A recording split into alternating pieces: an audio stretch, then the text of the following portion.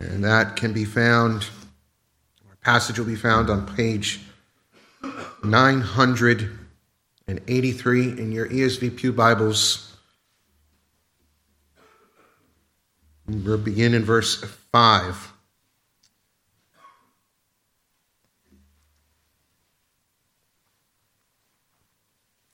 For though I am absent in the body, yet I am with you in spirit, rejoicing to see your good order and the firmness of your faith in Christ.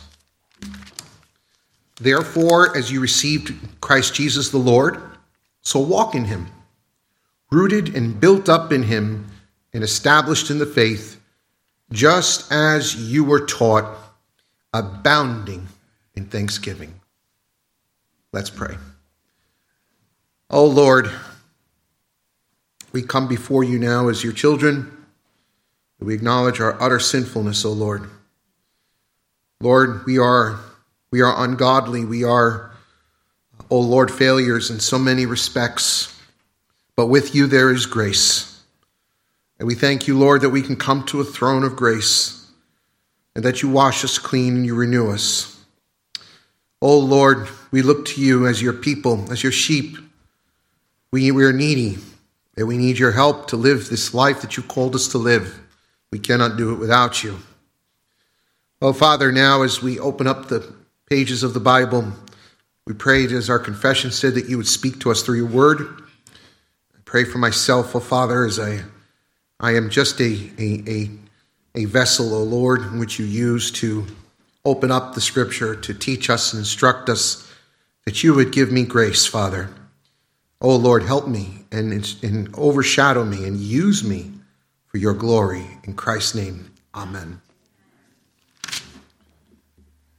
I feel like every week I come to church, I see things that never cease to amaze me. A couple of weeks ago, Rachel and I were driving together, and a 8-point buck was galloping across the Taconic Parkway, and it was maybe about 50 feet in front of me, and I had to slam my brakes on along with a few other cars, and I'm looking at my rear view, of course, hoping nobody crashes or rear ends me, but, I don't want to hit the deer, and for a variety of reasons, and, of course, when you go hunting, you don't see the 8-point buck, but when you're driving on the Taconic, you see the 8-point bucks. And then this morning we're driving here, and you see all the expensive cars on the road on Sunday mornings. All the wealthy people in Midwestchester like to take their toys out on the weekend for a Sunday drive, and a Lamborghini is there on the side of the road, and you see a guy just sitting there on a tire that got totally burnt out and on the side, and you say, well, even the Lamborghini can't hold up these days. And then I get to the Four Corners here in Hartsdale. And I think this was what really bugged me, is did you see the big, psychic store that was opened on the corner? Yeah. Psychic and tarot cards and crystal healing. And I'm like, this is a sign of the times. People are not going to church, but they're flocking to the witches and to the necromancers and to the psychics. This is indicative of the sign of the times, where people are more and more becoming demonic and seeking the dark spiritual side of things. And I was thinking, so sad that this place has such a corner spot with just such big advertising, and here we are tucked in Columbia Avenue. And then I'm driving up the street on Columbia Avenue, and I see a woman driving down the road all alone by herself in the car with all her windows closed and a mask on. We're 3 years post this COVID, but you know what I've just come to realize? You see all these things. Life is full of all kinds of ups and downs, difficulties, weirdness. And I'm just wondering, when does it end? When do we just kind of see normalcy and all just kind of, and that won't happen to the new heavens and new earth. As long as we're in this world, there's going to be pressures, there's going to be difficulties, there's going to be challenges, there's going to be people in sin and rebellion, there's going to be people with worry and fear, there's going to be people with all kinds of conflict, You're going to hear rumors of war. But you know what? In the end of the day, we're God's people. And God has his grip on us. And with that said, we have a lot to be thankful for. We have a lot to be thankful for. Thanksgiving is this weekend, and it was no coincidence, right, that our psalm reading emphasized Thanksgiving, or our reading is here today, emphasizes Thanksgiving, and our sermon will emphasize it. And you say, well, what do I got to be thankful about? Because certainly we all have problems in life. Some of us have physical problems, like Pastor Paul, who's been really struggling for quite some time, or some of us may have emotional or spiritual or mental problems that we fight through, right? But whatever your problems are, if you allow your problems to become front and center in your life, if you allow your fears and anxieties to become the center stage in your life, then it overshadows the goodness of God. And as I was preparing this sermon, I realized I'm so guilty of this myself. I allow my problems, I allow the negative things in my life to overshadow, to take center stage, and I focus on that, and it obscures the good things in my life. How often do we do that? And the reason why we do that is because by nature, as sinners, our sinful nature is prone to complaining. It is prone to grumbling. It is prone to thanklessness. If you read in Romans chapter 1, it describes the reprobate and ungodly as those who do not give thanks to God. It is our nature. It is our nature to find fault. It is our nature to worry. It is our nature to be angry. It is our nature to be anxious. This is the sinful nature. But we don't have to live like that. God set us free. He gave us a new nature. The question is, do we tap into that? Today, our passage enlightens us to what God is doing in our life.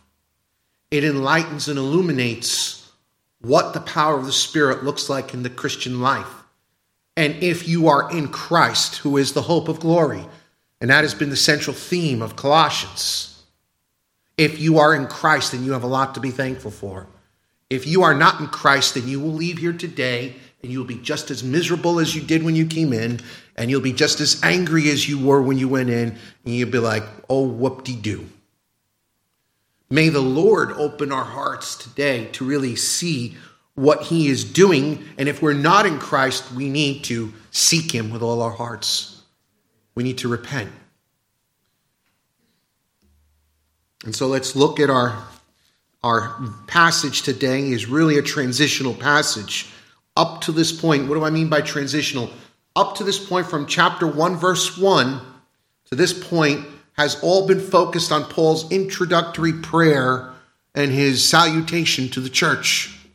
And so all we see in this is doxology and praise to God, and a sense of encouraging the church and letting them know what he heard from Epaphras and what he knows is going on in the church. It's a sense of identifying, and it's centered mostly around theology. Everything we've looked at up to this point is theological, and we call that in academic terms, when we look at different parts of the Bible, we call that the indicative.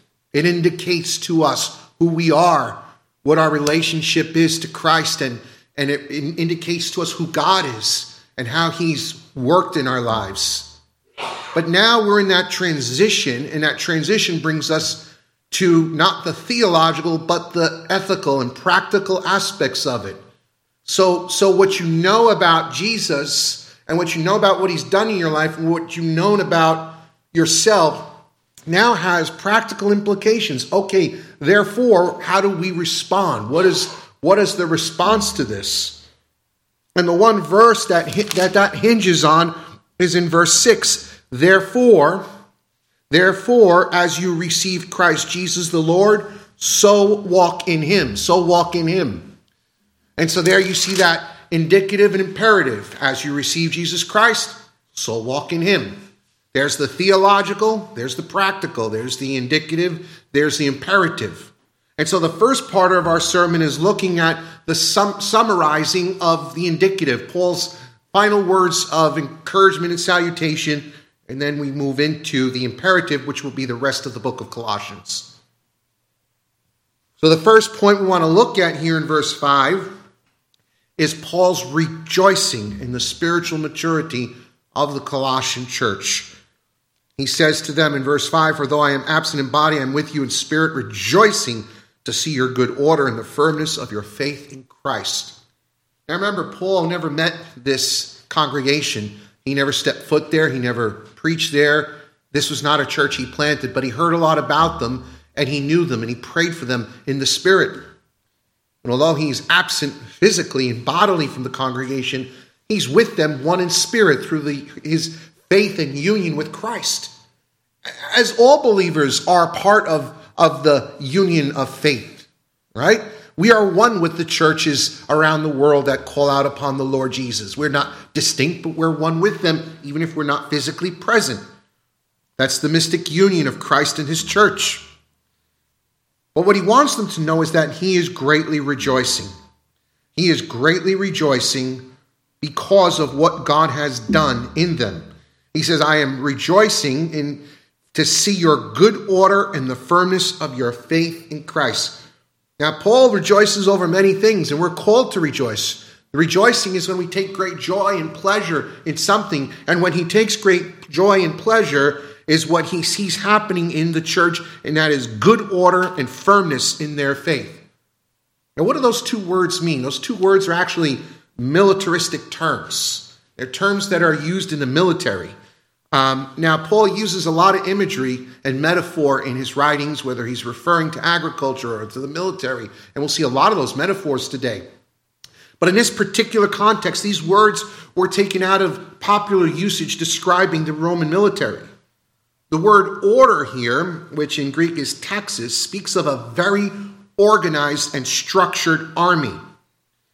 Now, I've been to West Point when I was a kid, and I remember going there and seeing the formation of cadets as they march in perfect order. They turn their rifles in perfect order. It's an amazing thing to watch a structured military garrison operate. In the same way, though, Paul is thinking of the Roman legions. The Roman legions were historically the most organized, the most structured, and the most destructive army in the ancient world. They were impenetrable. They were undefeatable. It was something that even till today, military strategists look back to the Roman legions and how they worked and operated with such great success in moving forward. One historian says this: if the Roman army was the most powerful war machine in the ancient world, and the gears of that machine were the legions, in popular depictions they're envisaged as expertly trained soldiers, uncompromisingly disciplined, forged in the fires of myth and much as battle, and this iteration of the legion would come to embody Rome's military prowess wherever it went. This church was organized and structured. You see, they understood their place in this world. They understood that in this world we are at war. The war is not ours to pick, but it's the world who is hostile against the church. Remember, Paul says, "I am filling up in my body the afflictions that are lacking in Christ." The world hates Christ and the world hates his people. And so we are constantly at war against the devil, the flesh, and the world. And we must be structured and organized or we're going to get wiped out. The orderliness, the structure, and the discipline must be that a church it understands first and foremost its role under the head, who is Jesus Christ, the head of the church. We get our orders from the Word of God, the Bible. We understand that within the churches there are elders and deacons, and there's order in the church. There's order to worship. I remember some years ago when I first got saved, there were churches that were hyper-charismatic that I visited, and you would walk in the door, and it was basically a free-for-all. There was no order, no structure. It was just total chaos. Well, who's the pastor? There is no pastor. We're all pastors. Okay, and well, what are we doing now? Well, whatever the Spirit leads, we'll do next. Well, what are we teaching today? Whatever the Spirit leads. You know, it's the same kind of order when we say, well, let the Spirit lead me. Where am I going to read in the Bible? Oh, there I am. I'm going to read there today. You know, there has to be structure and order in our lives and discipline. It means discipline also in forsaking the things that cause us to stumble and turn us away from God. It means disciplining ourselves and not indulging in the flesh, but it means being committed to the things of the Spirit. This was a church that was disciplined and ordered and structured. And so, it's interesting because while this letter is also a warning to the church of Colossae about the future, it is also a letter of encouragement that Paul's greatly rejoicing over their structure, their order, their discipline. There's another point here that's important to point out. It's not just that, but the firmness of their faith. This in the Greek is stereomai. It carries the meaning of a show of force. It carries the meaning of a show of force, of a firmness, of a resolve. And clearly Paul has already praised them for their spiritual vitality in verse 4 and verse 5. But this firmness indicates that they're established in their faith and they're standing on solid ground and they're not going to back down. There are other places in the New Testament where Paul uses military language to describe how the believer confronts all the battles that we have in this life. For instance, in Ephesians 6:13 through 18, we know this well. Listen to what it says. Therefore, take up the whole armor of God, that you may be able to withstand in the evil day, having done all to stand firm. There he is, standing firm. Stand, therefore, having fastened on the belt of truth, and having put on the breastplate of righteousness, and as for shoes for your feet, having put on the readiness given by the gospel of peace. In all circumstances, take up the shield of faith, for which you can extinguish all the flaming darts of the evil one, and take the helmet of salvation, the sword of the Spirit, which is the word of God, praying at all times in the Spirit with all prayer and supplication. To that end, keep alert with all perseverance, making supplication for all the saints. Paul takes the imagery of a Roman soldier, of a Roman legion. This is the church. And our general, Christ, our King, leads before us. Look with me in 2 Corinthians 2, 2 Colossians 2, 2 Corinthians 2. Because, again, Paul brings this imagery of a military force and how we, the church, have a militant Christ. Verse 14, but thanks be to God, who in Christ Jesus always leads us in triumphal and procession, and through us spreads the fragrance of the knowledge of him everywhere. For we are the aroma of Christ to God among those who are being saved, among those who are perishing. To one, the fragrance from death to death, and to the other, the fragrance from life to life. Who is sufficient for these things? For we are not like so many peddlers of the word of God, but men of sincerity, as commissioned by God. In the sight of God we speak in Christ. That triumphal procession, Paul is borrowing again the imagery of the Roman Empire. When a Roman legion went to war and they had victory, they would return to Rome and there would be a parade in the street. You know, like when the Yankees or the Mets win a World Series, you get a ticker tape parade in New York City and everybody comes out and celebrates. When Rome had a military victory and then came back, the emperor and the general who led that legion, those legions to that battle, would have a triumphal procession through right down the main Broadway of Rome. And people would throw roses and flowers at the army, and it would bring a fragrance into the air. You could smell the fragrance of victory. And behind the Roman army, you would see the enemies shackled and humiliated in public shame, stripped naked as they were paraded through the street as defeated enemies. Christ leads us in triumphal procession. The victory has already been done. And so we stand in Christ. We stand in his triumph. Satan is a defeated foe. He's been stripped of his power. But he's still loose. And until Christ comes, and when I say loose, he's still on this earth influencing and inspiring the wicked deeds of those who are not in Christ. There's still a battle, and that battle is daily. And we have to take up our armor and fight the good fight. But here's the key. In verse 5, he says, I see your good order and firmness of your faith in Christ. This phrase is repeated over and over and over and is the undergirding theme of Colossians.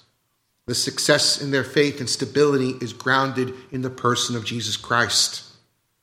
He who is the source of all knowledge and wisdom strength are found in Christ alone. There is no middle ground. And I think as the Colossian church is facing a future where different ideologies are coming in and false doctrines are coming in, their ability to resist these ideologies and doctrines is going to be that they are grounded in Christ Jesus. It's really simple. If you are not rooted and grounded in faith in Christ, if you're not disciplined and ordered and structured in your own personal life and in the church, when false ideas and false doctrines come in, you're going to cave. In fact, that's what false doctrine does in a way. It purifies the church. Since I've been a pastor now since 2005, in these years, and even prior to just being a Christian, I've seen so many people I know who are swept away by every wind and wave of doctrine. A new fad comes in. A guy writes a book, The Shack. And everybody's like, oh yeah, let's go get the book, The Shack. And then there's Rob Bell who comes out with his ideas. Oh, let's go follow Rob Bell. And it was Rick Warren, the purpose-driven life. Let's go follow Rick Warren. They're not grounded. They're not in Christ. They're not disciplined. They're not structured. And so when the new doctrine, the new ideology, and by the way, this isn't just within the church, it's from without. I mean, when you think of how many churches have embraced and bought into and teach and preach and propagate critical race theory from the pulpits today, because they're not organized and structured and standing firm in Christ. So what the world says is good, we're going to go along with it. The world says something, they go along. Wait and watch in the days and months to come how many churches in the years to come are going to say, embrace homosexual marriage. Watch. Watch how many churches embrace and say, abortion, what's the big deal? Wait till you see how many churches say, transgenderism, it's okay, we have to show the love of Christ. You wait and see. Because they're not structured, they're not organized, they're not disciplined, they're not firmly rooted in Christ. And the churches will cave. We'll become less popular, but that's okay. The church was never called to be popular. Never was the church called to be popular. Never was the church called to embrace all that the world does. Never was the church called to follow the new trend. We are called to be faithful to the Word of God. And I'm going to tell you, historically, whenever the church is faithful to God, there's going to be resistance from the world. The more faithful the church is to the Word of God, the more resistance and hostility there will be from the world. Doesn't matter what the world does. We're not here to please the world. We're here to please Jesus Christ. Secondly, let's go to our second point. Now we go to the hinge verse. It says, as you received Christ Jesus the Lord, so walk in him. Verse 6. Now we are swinging the door. The hinge of the door is swinging. We're going from the indicative to the imperative. Paul reminds them of a past event that took place just as you received Christ Jesus the Lord. This is a powerfully packed statement. And it begs to answer the question, what does it mean to receive Jesus Christ? There's some conflict and controversy of when we evangelize about telling people to receive or accept Christ. But this text is telling us exactly that the Colossians at a moment have received Jesus Christ. And the Greek phrase there, the Greek word can be translated as to receive or to accept. Now, this word is used most of the time through the New Testament in terms of receiving a tradition. Like Paul says, I receive from the Lord what I give to you on 1 Corinthians 11 regarding the Lord's Supper. It's usually regard to a tradition, to a teaching, or to a doctrine. But here the word is used specifically about the person of Jesus Christ. And I think what we have to see here is that this is speaking of the conversion of the Colossians. Christ is the subject here. They are in Christ. All of this is about the incorporation of Jesus Christ into the life of the believer. The verb is in the past tense. It's already taken place. And so what it means is not only that we receive the teaching about Christ, but receive him. In other words, we put our trust and faith in him as Savior, but we commit ourselves to him completely as Lord. That's the emphasis here. Christ Jesus the Lord. The article "the" is there to emphasize what Paul wants to describe. The Lord is a summarization. It's an easy way to say everything that Paul said in verse 15 through 20. He is the image of the invisible God, the firstborn of all creation. For by him all things were created in heaven and earth, visible and invisible, whether thrones or dominions or rulers, authorities. All things were created through him and for him. He is before all things. In him all things hold together. He is the head of the body, the church.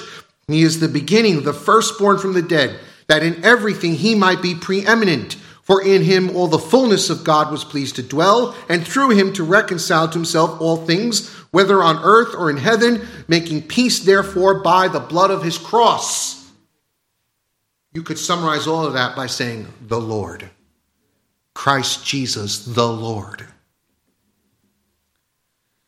It means that becoming a Christian is not just about being saved from hell, but becoming a Christian is about surrendering your life and committing your life fully to Jesus Christ. That's what it means to receive the Lord. Receiving the Lord means a full commitment to a lifestyle that submits to Jesus Christ. He's not just our all-sufficient Savior, but he is our supreme Lord. Now again, words borrowed from the Roman mind, the Roman Empire. The term Lord in Greek is Kyrios. Kyrios is the same word that was used to describe the emperor of Rome. When you referred to the emperor of Rome, Caesar, you called him Lord. And the term meant that this individual had absolute power and authority. We're a democracy. We're used to electing our own leaders. We're used to having different points of view in politics. But in Rome, there was no different point of view. There was only one person who was the lawmaker, who was the judge, and who was the final determiner of what Rome did, and that was the emperor. And if you didn't like it, you were killed. It was that simple. It was not a democracy. It was not an oligarchy. It was an autocracy. It was a complete dictatorship. And it worked. It worked for a long time. The Roman Empire ruled the world longer than any empire or nation in history. But Paul wants the church to understand that Jesus Christ is Lord. He is the one with supreme authority. He is the one with supreme rulership. He is the one who has absolute right to dictate and tell us how to live our lives. He is the sovereign one who, as he says in Matthew 28, all power in heaven and authority in heaven and earth have been given to me. It's the confession of the ancient church. All right, Romans 10:9-10, if you confess with your mouth that Jesus is Lord and believe in your heart that God raised him from the dead, you'll be saved. This is the confession of the ancient church. In 2 Corinthians 4:5, what did Paul say? For what we proclaim is not ourselves, but Jesus Christ as Lord. Philippians 2:9-11, for God has highly exalted him and bestowed on him the name that is above every name, so that at the name of Jesus every knee will bow in heaven and on earth and under the earth, and every tongue confess what? That Jesus Christ is Lord, to the glory of God the Father. Confessing Jesus Christ as Lord is not just a verbal confession, it's a way of life. When you were in the ancient Roman Empire and you said Caesar is Lord, it was a way of confessing absolute allegiance to Caesar. And if you failed in your absolute allegiance to Caesar and convicted of treason, you were killed, you were executed. Does Jesus expect any less loyalty from us? Do you think that it's in vain that the scripture says that Jesus is the Lord? Receiving the Lord doesn't mean that you just, welcome him into your life and, live your life the way you want. Receiving the Lord means receiving him as the sovereign ruler over your mind, your will, and your heart. It means I am subject to him. It means I am not free to do what I want. Christ demands absolute loyalty and allegiance. That's the Christian life. The word Kyrios is also used, very symbolic and significant, because it is the word that is used over and over again in the Greek translation of the Old Testament for Yahweh. You know, when you read your English Bibles in the Old Testament and you see the references in the Psalms to the Lord, and it's capital L, capital O, capital R, capital D, that's the transliteration of Yahweh, or better known as the Tetragrammaton, YHWH, because the vowels were not included. We're guessing how to pronounce the name of God. You see, the Jewish people took so seriously and literally the commandment, thou shalt not utter the name of the Lord in vain, that they dared not even write the name of God with the vowels. I had a Jewish professor when I was in college, and he would write G-D. He would not put the O because it was seen as using the Lord's name in vain. Well, that very word in the Old Testament, in the Greek translation, always uses the Greek word Kyrios. So it's not just confessing that Christ has absolute authority in our lives, but it's claiming that he's God. Everything that was encapsulated that we just read in chapter 1, verse 15 through 20. So the assumption here is that the Colossians had received Jesus as Lord. They've entered into this life. They're walking this life already. Because of that indicative, now is the imperative, so walk in him. It's in the perfect tense. It means it's begun, it's started, continue doing what you're doing. Keep doing what you're doing. Continue in him is another translation. In other words, don't stop doing what you're doing. Keep it up. You're doing good. Don't give up. And it carries the same meaning in verse 10, chapter 1, to walk in a manner worthy of the Lord. Walk in a manner worthy of the gospel. Work in a manner worthy of this calling. To live a life pleasing to God. You see, ultimately, when we look at the New Testament, Jesus is not just our Lord and Savior, but he is our ultimate example. He's our ultimate role model. To walk in him means that we are not only living the life of in Christ, Christ in us, the hope of glory, but that manifests itself in being imitators of God. Ephesians 5:1. We're called to imitate Christ. We're called, and the word imitate means to mimic.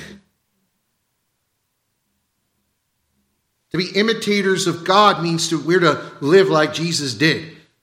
Like, for instance, in Colossians 3:13, look at what Paul says in his letters to Colossians. If any one of you has a complaint against another, forgive each other as the Lord has what? Forgiven you. So the call to forgive one another, if someone's complaining about you, is not because you should do it because it's the right thing to do. Do it because Christ has forgiven you. Christ has set the example. Christ has set the standards. That's what it means to walk in Christ. Or when Peter, writing to the church, as they're being persecuted, suffering unjustly, right? They're being falsely accused and unjustly suffering. And what does he say to them in 1 Peter 2:21? For this you've been called, because Christ also suffered for you, leaving you an example so that you might follow in his steps. That's what it means to live in Christ. It means that the life of Jesus Christ flows through us. We don't always reflect that, do we? We don't always reflect that. But you see, that's where we must realize that our walking in him cannot be carried out in our own strength, but it must be carried out through Christ Jesus. Have you received the Lord today? Maybe you acknowledge intellectually that Jesus Christ is Lord. Maybe you even verbally said Jesus Christ is Lord, but have you truly received him? Have you committed your life to him? Thirdly, what this life looks like. Well, the rest of the book of Colossians will spell out for us in great detail what this looks like. But for the purpose of our sermon today, verse 7 tells us what walking in him looks like. Rooted and built up in him, established in the faith, just as you were taught, abounding in thanksgiving. What we have here is a list of 4 characteristics of what life in Christ looks like. 4 characteristics, and those 4 characteristics are expressed each with a participle. The first participle is rooted. We're to be rooted. And this appears again in the perfect tense like receiving the Lord. And it follows on receiving, and it demonstrates that this is something originating in the past and continues. The word rooted has also the meaning of being established. It means there was a sound theological foundation as a result. It's like a plant with good, solid roots. Remember in the parable of the sower, Jesus speaks about sowing the seeds on different kinds of soils. There was some soil where it was shallow and it took root, but because it was shallow, the plant died. And there was other soil that was rocky. And it was only the soil that was fertile and good, and the roots went deep where that plant grew and bore fruit. That's the person who's truly converted. The person who's truly converted has deep roots that are grounded in the Lord and bears fruit as evidence. In Jeremiah 17, 7-8, listen to this. Blessed is the man who trusts the Lord, whose trust is the Lord. He is like a tree planted by the water. It sends out its roots by the stream and does not fear when heat comes, for its leaves remain green, and is not anxious in the year of drought, for it does not cease to bear fruit. This is to be rooted in Christ, is to be rooted in the firm foundation of his word. Again, this life in Christ means that apart from him, you could do nothing. John gives us a similar illustration and metaphor in John 15, 4-5. The Lord tells us, abide in me and I in you, and as the branch cannot bear fruit by itself unless it abides in the vine, neither can you unless you abide in me. I am the vine and you are the branches. Whoever abides in me and I in him, it is he that bears much fruit, for apart from me you could do nothing. Unless we're rooted in Christ Jesus and are committed into this reception of him, we're not going to bear any fruit. But when we're in him, when we're rooted and grounded in truth, there will be fruit in our lives. The second participle is built up. Paul now moves from the perfect tense to the present tense. This is something that is happening now and will continue in the future. But now Paul moves from the agricultural metaphor to the engineering metaphor. And the word built up here speaks of a building process, of constructing a building. And there's 2 applications to this. And one is it's obviously speaking of the church. Christ is building his church, and the gates of hell will not prevail against it. Ephesians 2:19-22 tells us that we're all being built together into a dwelling place for the God by the Spirit. But it's also speaking of our lives as individuals. Christ is building us up. If you have nothing to be encouraged about today, be encouraged this: Christ is building you up. It may seem at times where we're not being built up. It may seem like times that nothing's happening. We're going backwards. It may seem at times that we actually tear down the bricks. But be assured, God is building you up. It also means that we're still under construction and the project is incomplete. We went to look at the building there in White Plains a few times already.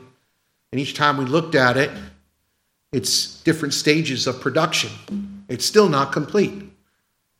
It's when the product is finished that you say, now I see what it looks like.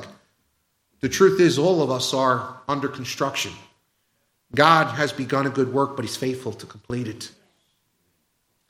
The third participle is strengthened in the faith. Does this mean that our faith is strengthened or that we are strengthened by our faith?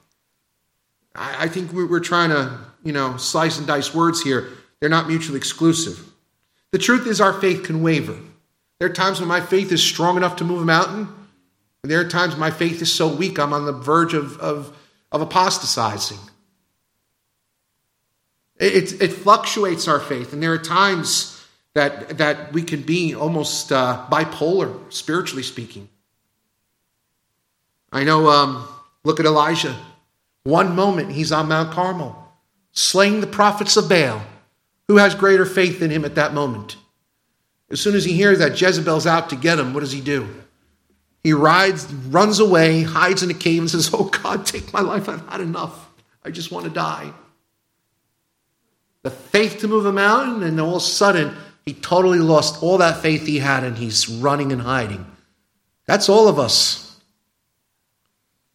Our faith can be strong and it can be weak. But again here, all three of these participles have one thing in common, whether it's the rooting or the strengthening or the building. They're all in the passive voice. You know what that means? That means it is God who's doing the rooting. It is God who's doing the building. It is God who's doing the strengthening. It means that in and of ourselves, we can do nothing. It means that we are not responsible for rooting and building and strengthening. It is the work of God. And we can rejoice in that, can't we? If you know all three of those things, then it leads to the fourth participle, which is in the active voice, which means it is something we're responsible for. And that is to abound in thanksgiving. Hallelujah. What a way to begin this week for Thanksgiving. If you know you're in Christ and you know that God is building you and rooting you and strengthening you, then that leads to someone who's born again to overflow with thanksgiving, to abound with thanksgiving to God. Thankfulness and gratitude are the mark of someone who is rooted and grounded and built up and strengthened by God. If you're not in Christ, you will be a thankless wretch. You will be a miserable person who will do nothing but complain all the time.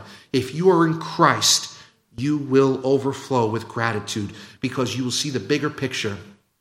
Christ died for my sins, and no matter how bad things are, the light of the gospel shines into that darkness and gives me hope and gives me life, and I am blessed and I am thankful. Notice what Paul says later in Colossians 3:16, 17. Let the word of Christ dwell in you richly, teaching and admonishing one another in all wisdom, singing psalms and hymns and spiritual songs with thankfulness in your hearts to God. And whatever you do in word and deed, do everything in the name of Jesus Christ, giving thanks to God the Father through him. Colossians 4:2, Paul says, continue steadfastly in prayer, being watchful in it with thanksgiving.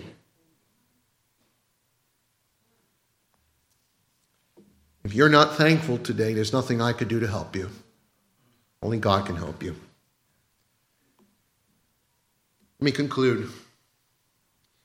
As we move into the imperative now, thankfulness is something we must do.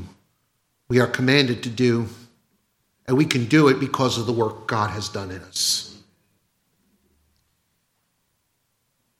I want to give you 3 reasons to be thankful today, following up on those three participles. You are rooted in Christ. Listen to Sam Storms.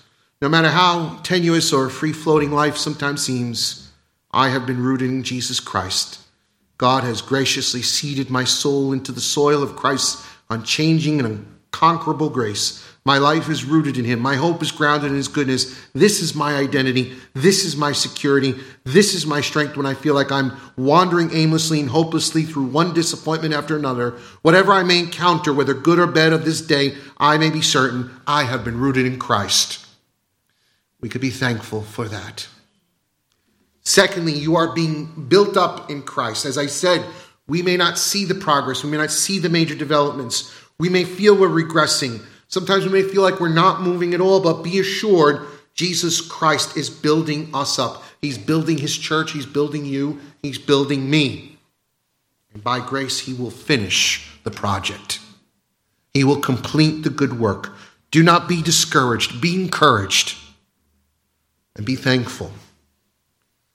And thirdly, God is strengthening us. I don't always feel strong.